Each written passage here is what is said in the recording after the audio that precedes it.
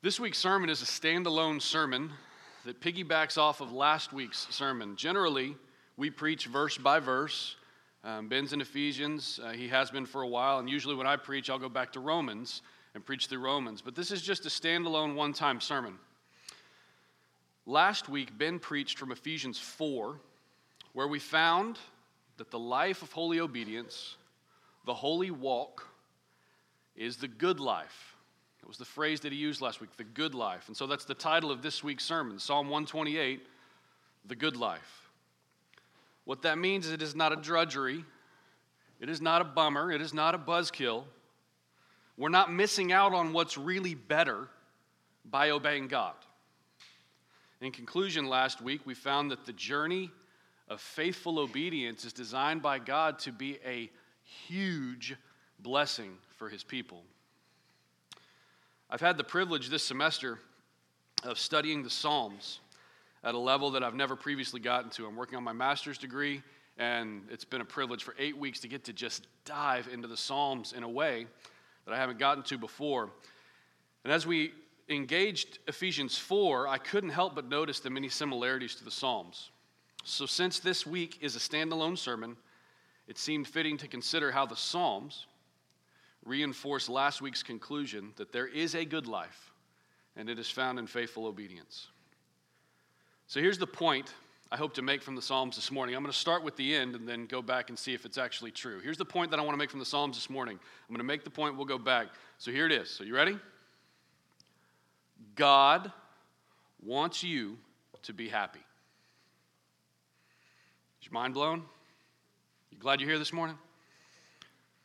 God wants you to be happy. Like really happy. I've spent 8 weeks in this intensive study of the Psalms, and that has been the biggest point that I've walked away with. And I'm not talking about the self-abased martyr kind of happy where you aren't really happy, but you say that you are. How's it going? God is good. Your voice and your countenance says completely otherwise. I'm not talking about that. I'm talking about genuine happiness. God's desire for you to be happy trumps any attempts that you have ever personally made toward happiness.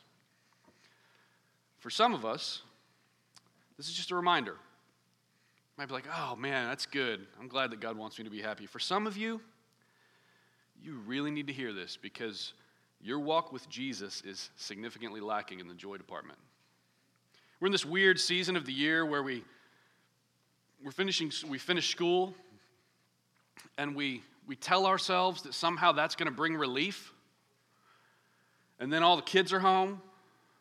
And that relief that you were anticipating is not quite there.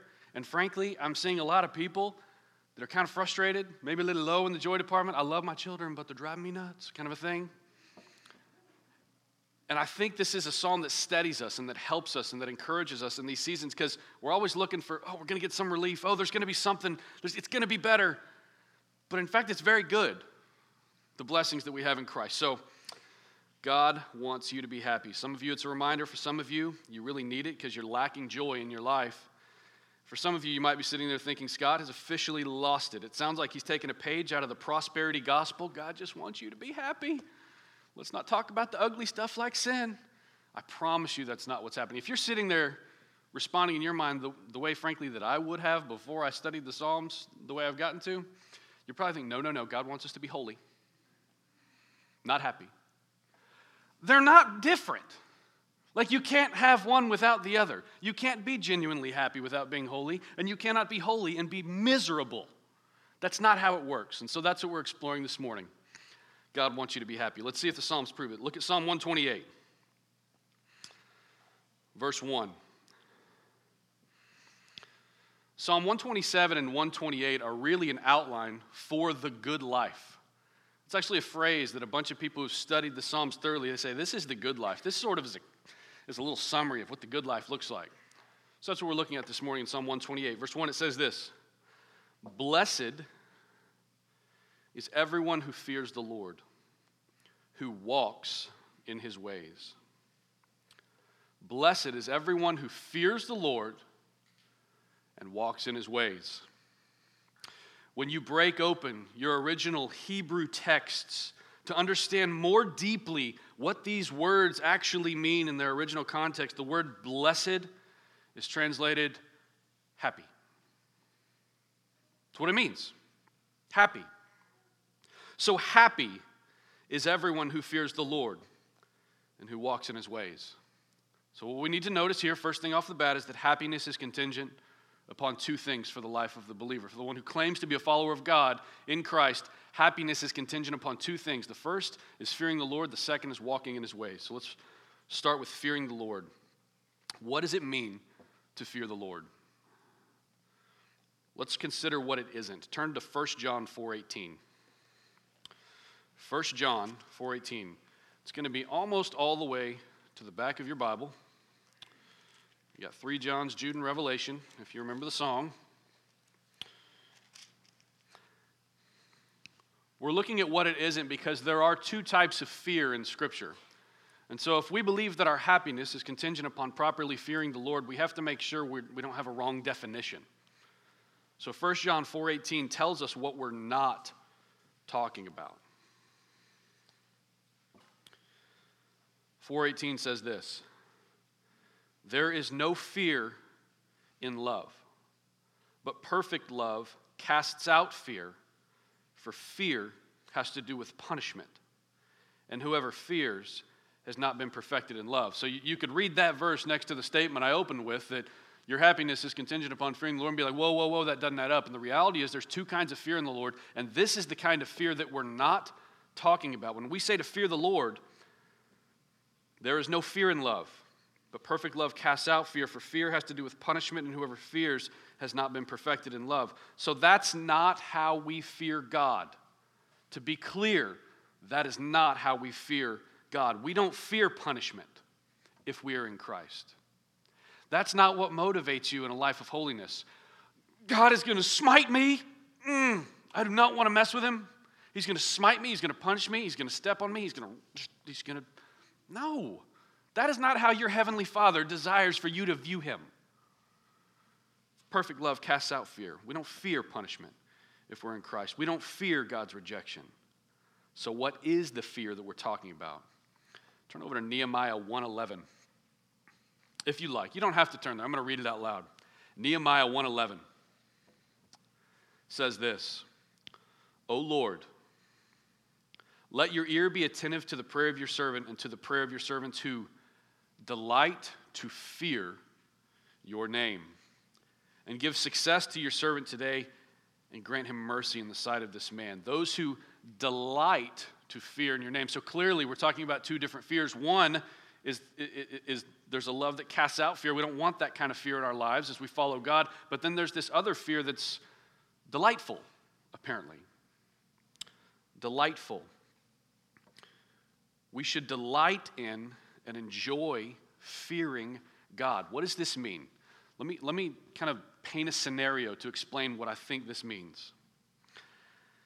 I think that it means that when the Almighty Creator of all things created, take that phrase into account, the Almighty, all-powerful Creator of all things created, the one who hung the stars, named the stars, keeps them there, the one who sustains every breath that you have ever taken and blesses you with another one after that, every breath being borrowed, the one true God. When that God takes a special interest in your life, there is no room for arrogance. So some of us may not believe he actually takes a special interest in our life, and we should. When that God, the creator of all things created, takes a special interest in your life, there is no room for arrogance. There's no room to be cavalier with your creator. Rather, there is awe and respect that is delightful. He is here for me. He's here for us. How remarkable that we gather and he is here to join us. How remarkable that this word is alive. How remarkable that he's for us. I am a sinner. He gave his son for me, a sinner. And not only that, he's done so for all sinners who would believe in him. He cares about the little details of your life. He cares about the argument that you had with your spouse this week. He cares about your dynamics with your children. He cares about your dynamics at work. He cares about the things you fear. He cares about the things that you're worried about. He cares about what makes you happy. He cares about true joy being in your life. When that is the reality, what a delight. What a delight to fear the name of the God who is with us and cares about the details of our lives. What undeserved favor. For the one who has saved us, I delight to fear your name, O God. I don't run around worrying that he's going to smite me and punish me and wipe me out and disapprove of me. He's for me, not against me. This is what it means to fear the Lord. This is what the psalmist is talking about. Happy is everyone who delights to fear the name of their Father, who has redeemed them from all unrighteousness. So that's the kind of fear that it takes to be genuinely happy, according to God and His Word. But it's not just fear. Go back to Psalm 128, verse 1. It says, "Blessed, happy, is everyone who fears the Lord, who walks in His ways." It's not just the fear of the Lord that brings happiness. The other part of the equation is happy is everyone who walks in His ways. This is where so many get lost and where so many fall off the wagon. Oh, I love God. I love the idea of someone who will save me from hell. Yes, that makes me happy. But walking in His ways? Really? Don't do this. Don't do that. Resist your urges. Flesh is bad. I mean, I love God. I fear God, but walk in His ways. Do what He says. And then those who ask such questions at this point, which, guys, it's not hard for us to imagine this person. Our community is full of people who say they love God, but the walking with Him and the obedience part is so much harder for them. It's harder for me. This could be me on any given Tuesday. Like, oh, Lord, I love you, but I don't want to do what you tell me to do today. It's hard. I believe that maybe not doing it will bring me greater joy than doing it. That's what's going on there. So many fall off at this point. Yes, I love God, but doing what He says. So there's this question that's posed, which the question I think goes something like this. Can't I just say that I love God and that I fear God and that I respect God and that I'm thankful for God and still achieve real happiness without having to walk in His ways? And the answer is no. I mean, that might not be the most mind-blowing thing you've ever heard, but the Bible, the breathed out Word of God that equips us to do what we're supposed to do, says, is that an option? Is that your question? No. That's not a possibility. It doesn't work that way. God has set His people apart and given them the best way to live. Do y'all realize that? What this is saying is that He set Israel apart. He sets His people apart. We, the church, are called to be His. We belong to Him. And He hasn't given us less of a life than the other ones have. He's given us the fullest life you could possibly have in your brief moments on planet Earth. That's true. God has set His people apart and given them the best way to live, where they'll reach the highest level of joy possible on earth, where they will tap into a type of joy that is eternal, that doesn't leave us longing for more. In short, you cannot say to God, we cannot look at God and say, you created us. In the flood, you preserved us. In the Exodus, you delivered us. In the wilderness, you fed us. In the exile, you sustained us. In our sin, you sacrificed your Son for us.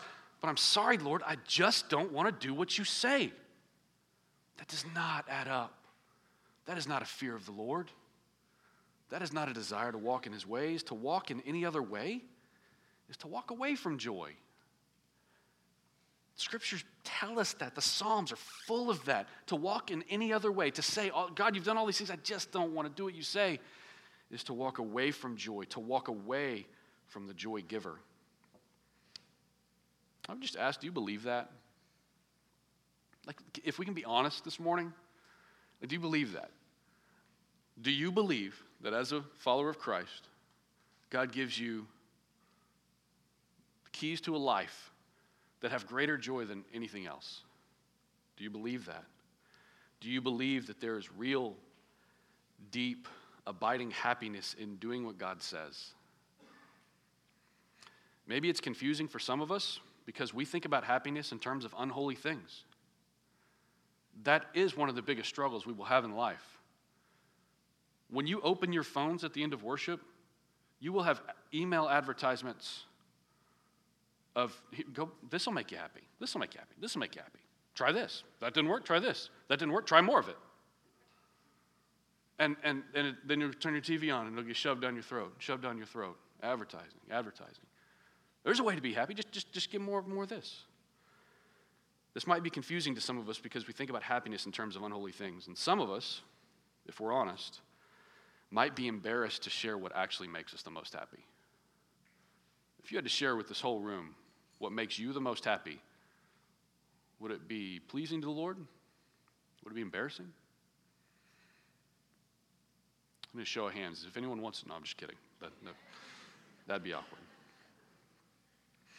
So to clear up any confusion about this happiness that is expressed abundantly in this little verse, blessed, happy is everyone who fears the Lord and who walks in his ways. To clear up any confusion, the rest of the Psalms explains what it looks like. When you fear the Lord and when you walk in his ways, the rest of this short little psalm explains how that plays out in a real household with real people who have real families and real problems and real jobs. So look at verse 2. You shall eat the fruit of the labor of your hands. You shall be blessed, and it shall be well with you. Think about what that says. You shall eat the fruit. When you are fearing the Lord, and when you are walking in his ways, something happens. And one of the things that happens is that you shall eat the fruit of the labor of your hands. You shall be blessed, happy, and it shall be well with you. God's children are happy in eating the fruits of their labor. This is because God's ways commend moderation. We don't get too focused on trying to figure out how to eat the fruits of everybody else's labor. We're pleased to live by the labor of our own hands, which is very different from covetousness and extravagance and even dishonesty, where you try to have gain through dishonest methods. We're pleased to work and to enjoy the fruit of our labor. That's the kind of happiness that comes from fearing God and trusting him. What that means is this. It is contentment. This is a biblical puzzle piece to the good life. You go to work and earn money, and you take that money and you go and buy food and goods, and then when you partake of those goods and that food, you're happy. You don't sit and complain about what you don't have. You don't murmur over what's on the table. You are blessed by what's on the table because you fear the Lord and you walk according to his ways. And you got to go to work. You got to use hands that worked. You got to find some fruit and some yield from a ground that is in fact cursed. And it worked. Like you did stuff, and stuff got fixed, or stuff got made, or stuff got at least put in the right direction, and you got paid for it. Christian people should really value that. Too many times Christian people are the most entitled people on planet Earth, like, we should just get the best because we're the children of God. That is stupid. That is arrogant. We are blessed by being able to work and enjoy the fruits of our labor. You go to work, you buy things, and you enjoy them. For those who don't fear the Lord and who don't walk according to his ways, you'll just often find that there's never enough. That's not the way it's supposed to be with God's people. Never enough. Rather than fullness at this table, I mean, imagine what we're talking about. We're talking about a family gathering around a table and being nourished by God's provision through the work. That is a godly thing. That is a life of happiness. If you were an ancient Israelite, you'd want a big farm and a big family and a table with children on it. And you just enjoy it. That's not a Jewish accent. I don't know why I did that. But that would be like the good life. That would be what you were aiming at. Rather than fullness at the table, though, there's often, for those who don't fear the Lord, an intangible, emptiness that will never be filled because there can never be enough. And in fact, sometimes the table becomes altogether unimportant because we're too busy pursuing more. You care about your table? Some think that they're pursuing happiness when they're pursuing more. But that isn't happiness, it's just more. They're not the same thing. And it's clear through simple observation that more never really makes anyone happy. So the good life is going to work, eating your food, being thankful for what you have, rather than being covetous and discontent. So what else is the good life? What's the next verse say? Your wife will be like a fruitful vine within your house. Your children will be like olive shoots around your table. Now, in fearing God and walking in his ways, men, your wife becomes a fruitful vine in your house. Now, before you just assume that this means that Mama Duggar is the model wife, delivering a new child every 7 to 8 months, consider the broader picture. Yes, it does mean that children are a blessing and not a curse.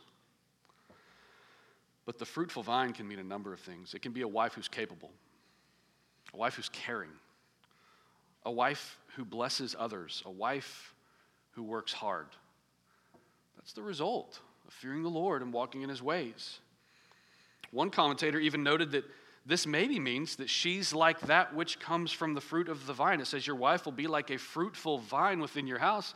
One commentator, I think even your ESV Study Bible says, it might mean that she's like that which comes from the fruit of the vine, like wine that makes the heart glad.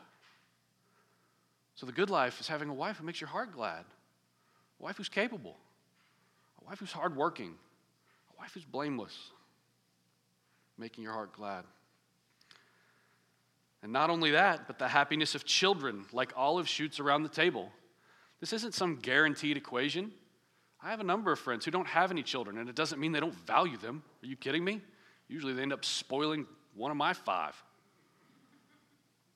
But here we see this picture of children around the table being a blessing. The happiness of children like olive shoots around your table. This doesn't simply mean that you have to have a bunch of children, though a quiverful is a blessing according to Psalm 127. But it means this. It means that children, when you're a part of the family of God, and we have like 16 baby dedications that we had a couple weeks ago, we have 2 new births, 2 new lives born into this body this week. We see that as a blessing and a promise of the future. They're full of energy, reminding us of the potential that exists in life. And frankly, they keep us from becoming cynical. Christians shouldn't be unhappy, cynical people who don't believe in possibility. And our children are a reminder of that, a reminder that there's a trajectory. We don't want them to just stay the way they are. We enjoy the way they are, and we shepherd them in a direction. So in verse 4, it says, "Behold, thus shall the man be blessed who fears the Lord." In short, the godly enjoy blessedness in their homes. But look at verses 5 and 6. It's not just your home. The Lord bless you from Zion. May you see the prosperity of Jerusalem all the days of your life. May you see your children's children. Peace be upon Israel. So what we're doing is we're starting inwardly and we're moving out. At the beginning of this psalm, we see a person who is blessed. Blessed is the man who walks in the ways of the Lord and who fears the Lord. But then it moves out to, it's not just an individualistic endeavor. Blessed is a family. Blessed is a household that moves in this way. But then, lest we become individualistic and self-centered households, it moves out from there to Zion and Jerusalem. We have to remember that this prayer is a psalm. This psalm is a prayer. So the prayer is that those who fear the Lord and walk in his ways would experience this kind of blessedness. Zion is where the people of God gather because it's where God is. Do you see what's being said here? When it talks about Zion in the Psalms, it talks about where God is, and that's where the people of God gather. So this takes us beyond individualistic pursuits of happiness and past the possibility of being inward focused. To say it another way, you can expect to find blessings and happiness in the place where God's people gather, right here. Right here. When we gather together on a Sunday morning or a Wednesday night or for a special event, God is with us, and we are more blessed than any people who walk on the face of planet Earth. But sometimes because we do it once a week or twice a week, it becomes so commonplace that we sort of forget what amazing blessedness is occurring when we gather. Zion, the place of God's dwelling, the place where God's people gather, because God's people are the dwelling place of God. For us today, the references to the prosperity of Jerusalem and references to the peace of Israel teach us, according to one commentator, that our chief desire should be to see the church of God flourishing. So healthy families are made up of healthy people. Healthy churches are made up of healthy families. And a healthy world is made up of healthy churches. There's this theme that starts here. It is very personal, and it works its way out. Our chief desire should be to see the church of God flourishing. Our personal enjoyment of God's grace is always inextricably joined to the welfare of the people of God. As you sit and think this morning, do I believe this? Am I living the happy life, the good life? You should also be looking around and saying, how's your life? And you, how's my neighbor doing? Because Isaiah 58 actually reveals that when you show care for other people, it brings joy to your life. And if this is about happiness, we should be reminded that it says, pour yourself out for the afflicted, and your gloom shall be turned to the noonday, your darkness turned to light, in Isaiah 58. So that means that when you do stuff for other people and when you care about other people, when you pick up the phone and say, how are you doing? Hey, I heard you had a hard week. Hey, I saw your prayer request. I prayed for you. Hey, I know what your family's doing. I know it's been a crazy week. When you do that, it brings joy because it's God's design. We should care. Our personal enjoyment of God's grace is always inextricably joined to the welfare of the people of God. So I have 4 points of application for you this morning in this short little Psalm 128 sermon. The first application might be really obvious. Fear the Lord and walk according to his ways. Don't make the mistake of trying to obtain all these other blessedness things that we've talked about without fearing the Lord and walking according to his ways. You may need to sit down as families this week and talk about what that means. Do your children know what it means to fear the Lord? Is that scary to them? Well, if so, take them to those verses, Nehemiah and 1 John, and say, no, it's not scary. It's a blessedness. It's our joy. It's our privilege. Application point 1, fear the Lord and walk according to his ways. Application point number 2, work hard and enjoy God's blessings with your family and your home.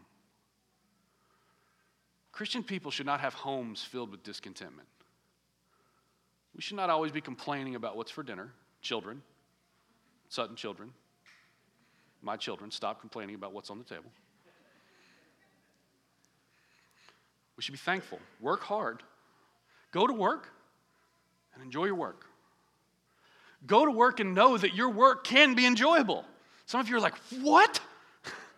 I hate my job. This is mind-blowing. My world just changed. Go to work and know it can be enjoyable. Work hard and enjoy God's blessings with your family and in your home.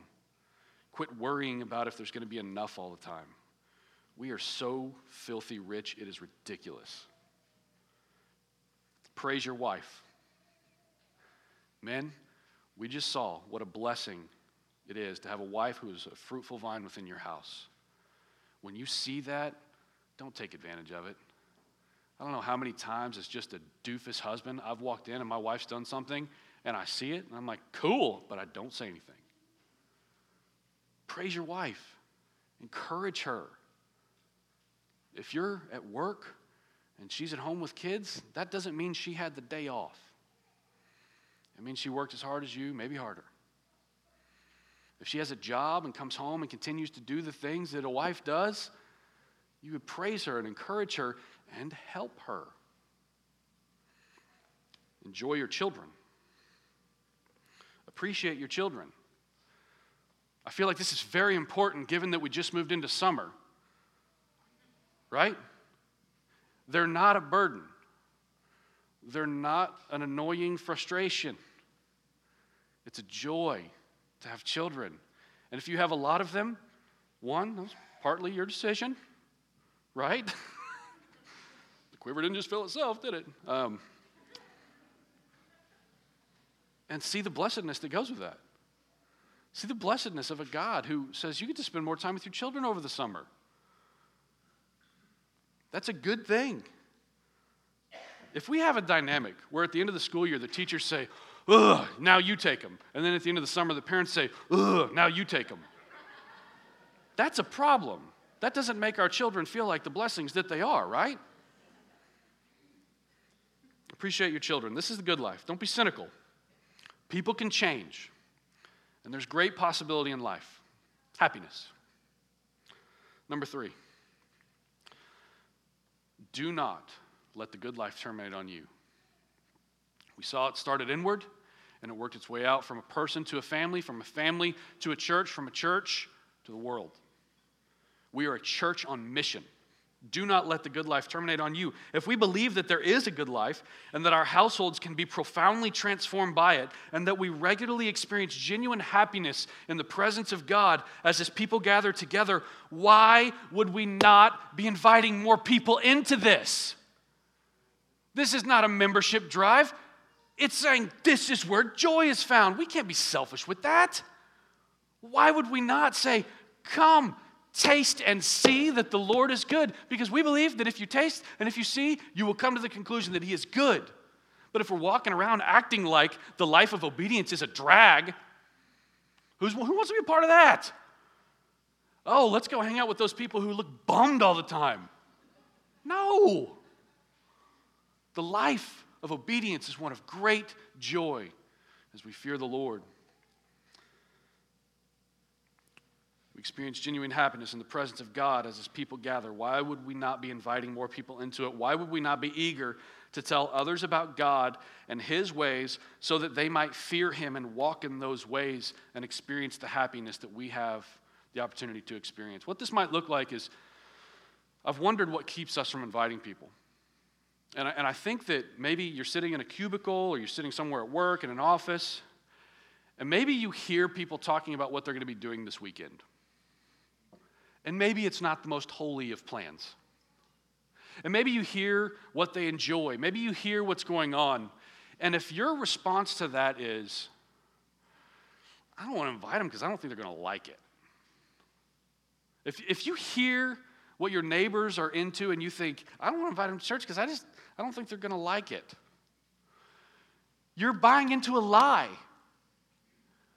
You should hear what they're into, have a vested interest in their life. It's not going to make a whole bunch of sense to go invite a bunch of strangers to church and expect that any of them are going to come. We have to befriend people. We have to have an interest in their life. We have to see that they are incredibly interesting people because they're created as image bearers of God. And you take interest in people. It's not just notches of success. It's people. And you love them, and you encourage them, and you befriend them. And there's a point that will come in your friendship where you'll be able to say, man, I'm looking at them, and they are not having near the joy they could have.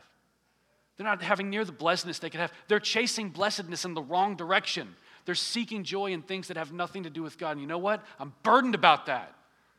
I want that to change. I want them to experience the blessedness that I've experienced. Every single one of us here is here because we were lost. We were strangers from God. We were alienated from the covenant promises. We didn't know what a covenant promise was. And God brought us near by Christ.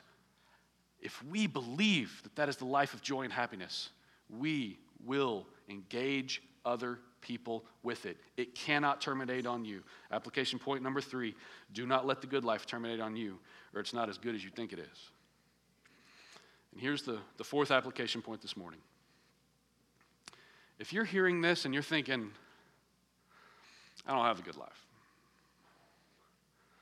I hate my job.